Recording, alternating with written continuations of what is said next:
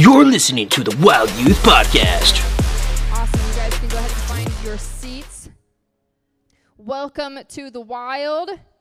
Do we have any first-timers here tonight? First-timers, raise your hand. Oh, yeah. We got... Yes. We have Levi and Cass, our awesome children's pastors. So awesome. Well, I'm so glad that you're here. If it's your first time, welcome. Thank you for coming.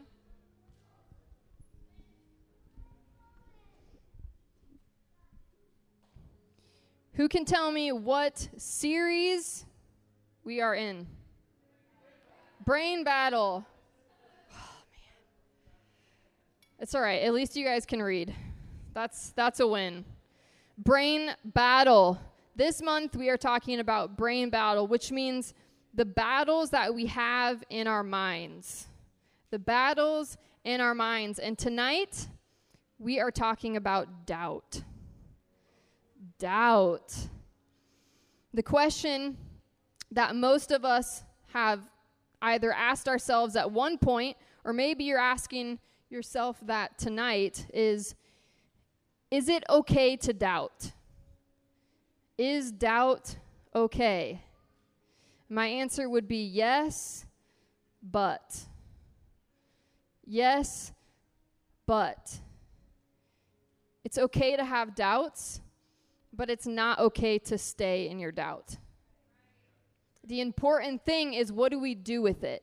What do we do when we have doubts? And I believe that every Christian deals with two specific doubts in their walk at some point. The first one being, God, is this who you really are? Who really are you? And the second doubt being, God, can you really do that? Can this thing really happen in my life? So I know you just sat, but let's go ahead and stand. We're going to read our scripture for tonight. 1 Peter 5, verses 6 through 11. If you have your Bibles, go ahead and open up to that. 1 Peter 5. This will be the same scripture we read last week, and the same scripture we will have all month. So you have 4 weeks of hearing it and really digesting it. So here we go. Humble yourselves. Humble yourselves. Therefore, under the mighty hand of God, so that at the proper time he may exalt you, casting all your anxieties on him because he cares for you. Be sober-minded. Be watchful. Your adversary, the devil, prowls around like a roaring lion, seeking someone to devour. Resist him, firm in your faith, knowing that the same kinds of suffering are being experienced by your brotherhood throughout the world. And after you have suffered a little while, the God of all grace, who has called you to his eternal glory in Christ, will himself restore, confirm, strengthen, and establish you. To him be the dominion forever and ever. Amen. Amen. You guys can take your seats. As you take your seats, I want you to yell out your favorite road trip game. I Spy. Chinese fire drill. Karaoke, that's a good one. What? What? Oh, your phone, that doesn't count. Is someone saying shotgun? How are you playing that on a road trip? Oh, it's a card game. Okay, it's not like shotgun, I get the front seat. That's where my mind immediately went. Okay. Maybe someone yelled this out, but I didn't hear it. One of our favorite road trip games is 20 questions. Yes, 20 questions. Raise your hand if you know what that is. Most of you, okay. So the concept is one of you thinks of something. You usually have a category. And the other person has 20 questions to ask to figure out what the thing is that you're thinking. Usually yes or no questions. And usually what happens in my playing 20 questions, especially with Ian, is I discover how little I actually know about the thing I chose. Because if you know anything about Ian, he is very good at asking questions. And so maybe I pick some animal and he asks me like, do they eat meat? I don't know. Sometimes I don't know. Or do they hibernate in the winter? Sadly, I don't always know the answer to that question.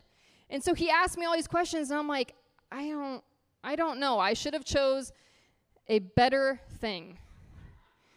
And for instance, we were playing one time, and our category was movie characters. So I chose Frosty the Snowman.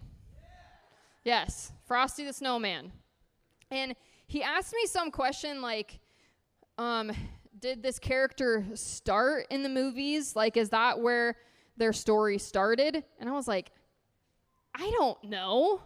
Because in my head, I'm like, there's songs about him, there's shows about him, I'm sure there's books about him, but I have no idea where his story started. And I still don't know because I never looked it up, right? But I had never thought to even question that before. I had never thought to ask the question, where did Frosty the Snowman start? You see, asking questions takes a lot of brain power. It's tiring. It can be exhausting. You're asking questions in order to uncover something or to discover something. It's like, with what little information I do have, what can I ask to figure out more? Like, that's the whole purpose of 20 questions, right? With the little information I have, what else can I ask? But sometimes I don't ask the questions because it's just easier for me to run with the information I do have rather than trying to find out more. Like, in my mind, I have enough information. I don't need to know anything else. And I think that way of thinking, which honestly is just lazy, right? That's just us being lazy. I would rather not ask more. That way of thinking has led us to a period of time where we hate questions. It's led us to a time where people just hate questions. Because we get in this mindset that if you question me, you either disagree with me or you think I'm wrong. And we tend to care more about not looking stupid, or we just care about being right instead of what is right. I would care more about being right than what is actually right.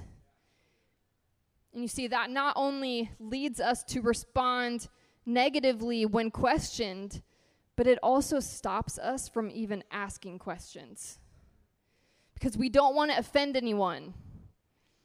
Or we don't want to seem incompetent about whatever the topic is that we're talking about, right? Like, if I have to ask a question, you now know that I didn't know the answer to that. That's where our pride comes in. And so that leads me to my first point for tonight. The title of this message is Doubt into Faith. Doubt into faith. So point number 1, if you don't question, you don't grow. If you don't question, you don't grow. See, asking questions shows humility. It's saying, I don't know all of the information, but I'm willing to learn. I'm willing to learn more.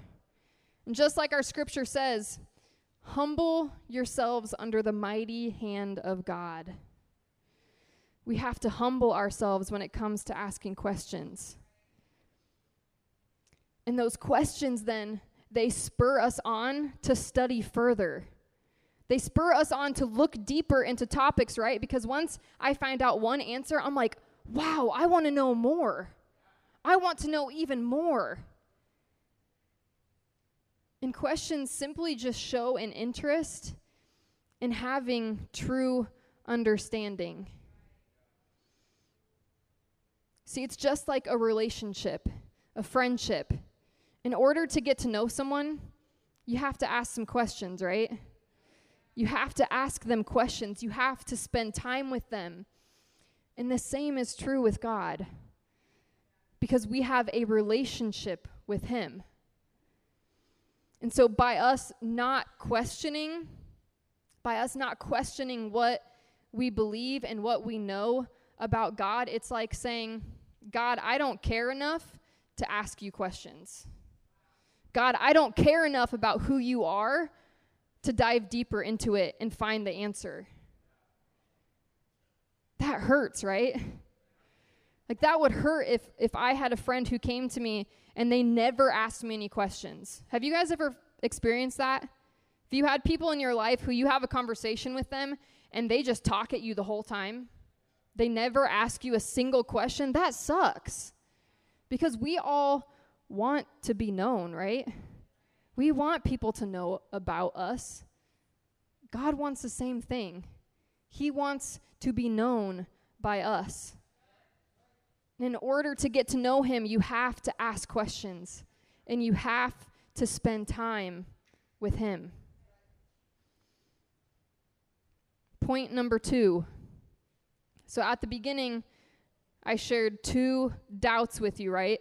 So, God, is this really who you are? That's just what we talked about. You have to ask God. You have to get to know him. You have to ask the questions. The second doubt that I said was, can you really do this? So point number 2, impossibility is the doorway to a miracle. Impossibility is the doorway to a miracle. See, in our Christian faith, we will find ourselves in situations that are beyond our capabilities. We'll find ourselves in situations where, God, if you don't show up here, I'm going to look like an idiot. I will look stupid if you don't show up in this situation. God will put something on your heart, whether it be a desire, an amount to give, and an offering. Maybe it's a place to go abroad, go to a missions trip, or maybe it's a ministry that you're going to start or a friendship that you need to make. There's so many things that he could ask of you, but all of those things are steps of faith. They're steps that God is putting in your path to take. And they're usually so big that if he doesn't show up, you're going to look stupid. And we have to humble ourselves and say, I'm okay with looking stupid if God doesn't show up, because I would rather be obedient than stay where I'm at and not grow. Those are the moments where you're going to ask God, can you really do this? And whenever someone comes to me and they say, Connor, I feel like I'm in this place, I'm just stuck, like this is impossible. I don't see how I can get out of this place. I just tell them, the impossible is the perfect place to be in to see a miracle. If you want to see a miracle, you need to be in an impossible situation. And that's exactly where Abraham found himself. Abraham, the father of faith. That's what he's called, the father of faith. You see, God promised Abraham that he would be the father of many nations. Now, what's so impossible about that, right? Abraham had no children. When God promised this to him, he had no children. But on top of that, him and his wife Sarah were old. Like really old. I'm not talking like 40 years old, because that's all old to you. I'm talking 100 years old. Seriously, they were 100 years old. In Genesis 18, it says, the way of women had ceased to be with Sarah. So what that means is her body was physically not able to get pregnant anymore. That's how old Sarah was. They were in a God, can you really do this moment? So let's read Paul's recap of the story. Romans 4, verses 18 through 22. It says, in hope, he, being Abraham, believed against hope. Some other translations say, against all hope, Abraham in hope believed, Even when there was no reason for hope, Abraham kept hoping. When everything was hopeless, Abraham believed anyways. He believed that he should become the father of many nations, as he had been told, so shall your offspring be. He did not weaken in faith when he considered his own body, which was as good as dead. That is literally what the word of God says. His body was as good as dead since he was about 100 years old, or when he considered the barrenness of Sarah's womb. No unbelief made him waver concerning the promise of God, but he grew strong in his faith as he gave glory to God, fully convinced that God was able to do what he had promised. And that is why his faith was counted to him as righteousness. It says that no unbelief made him waver concerning the promise of God. It doesn't say that he didn't have disbelief, right? It doesn't say that he didn't doubt. I'm sure Abraham had some doubt. No, it said that against all hope, Abraham kept on hoping.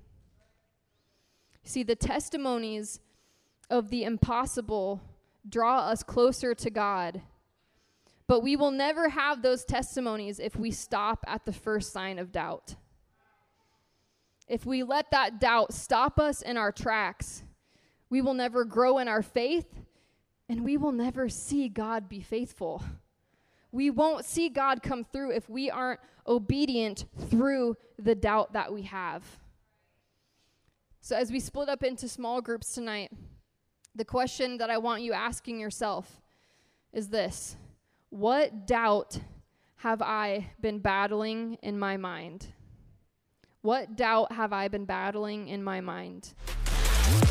Thanks for listening. If you like what you hear, go to myeternity.com/wild. Or you can join us in person on Wednesdays from 6:30 to 8:30 at Eternity.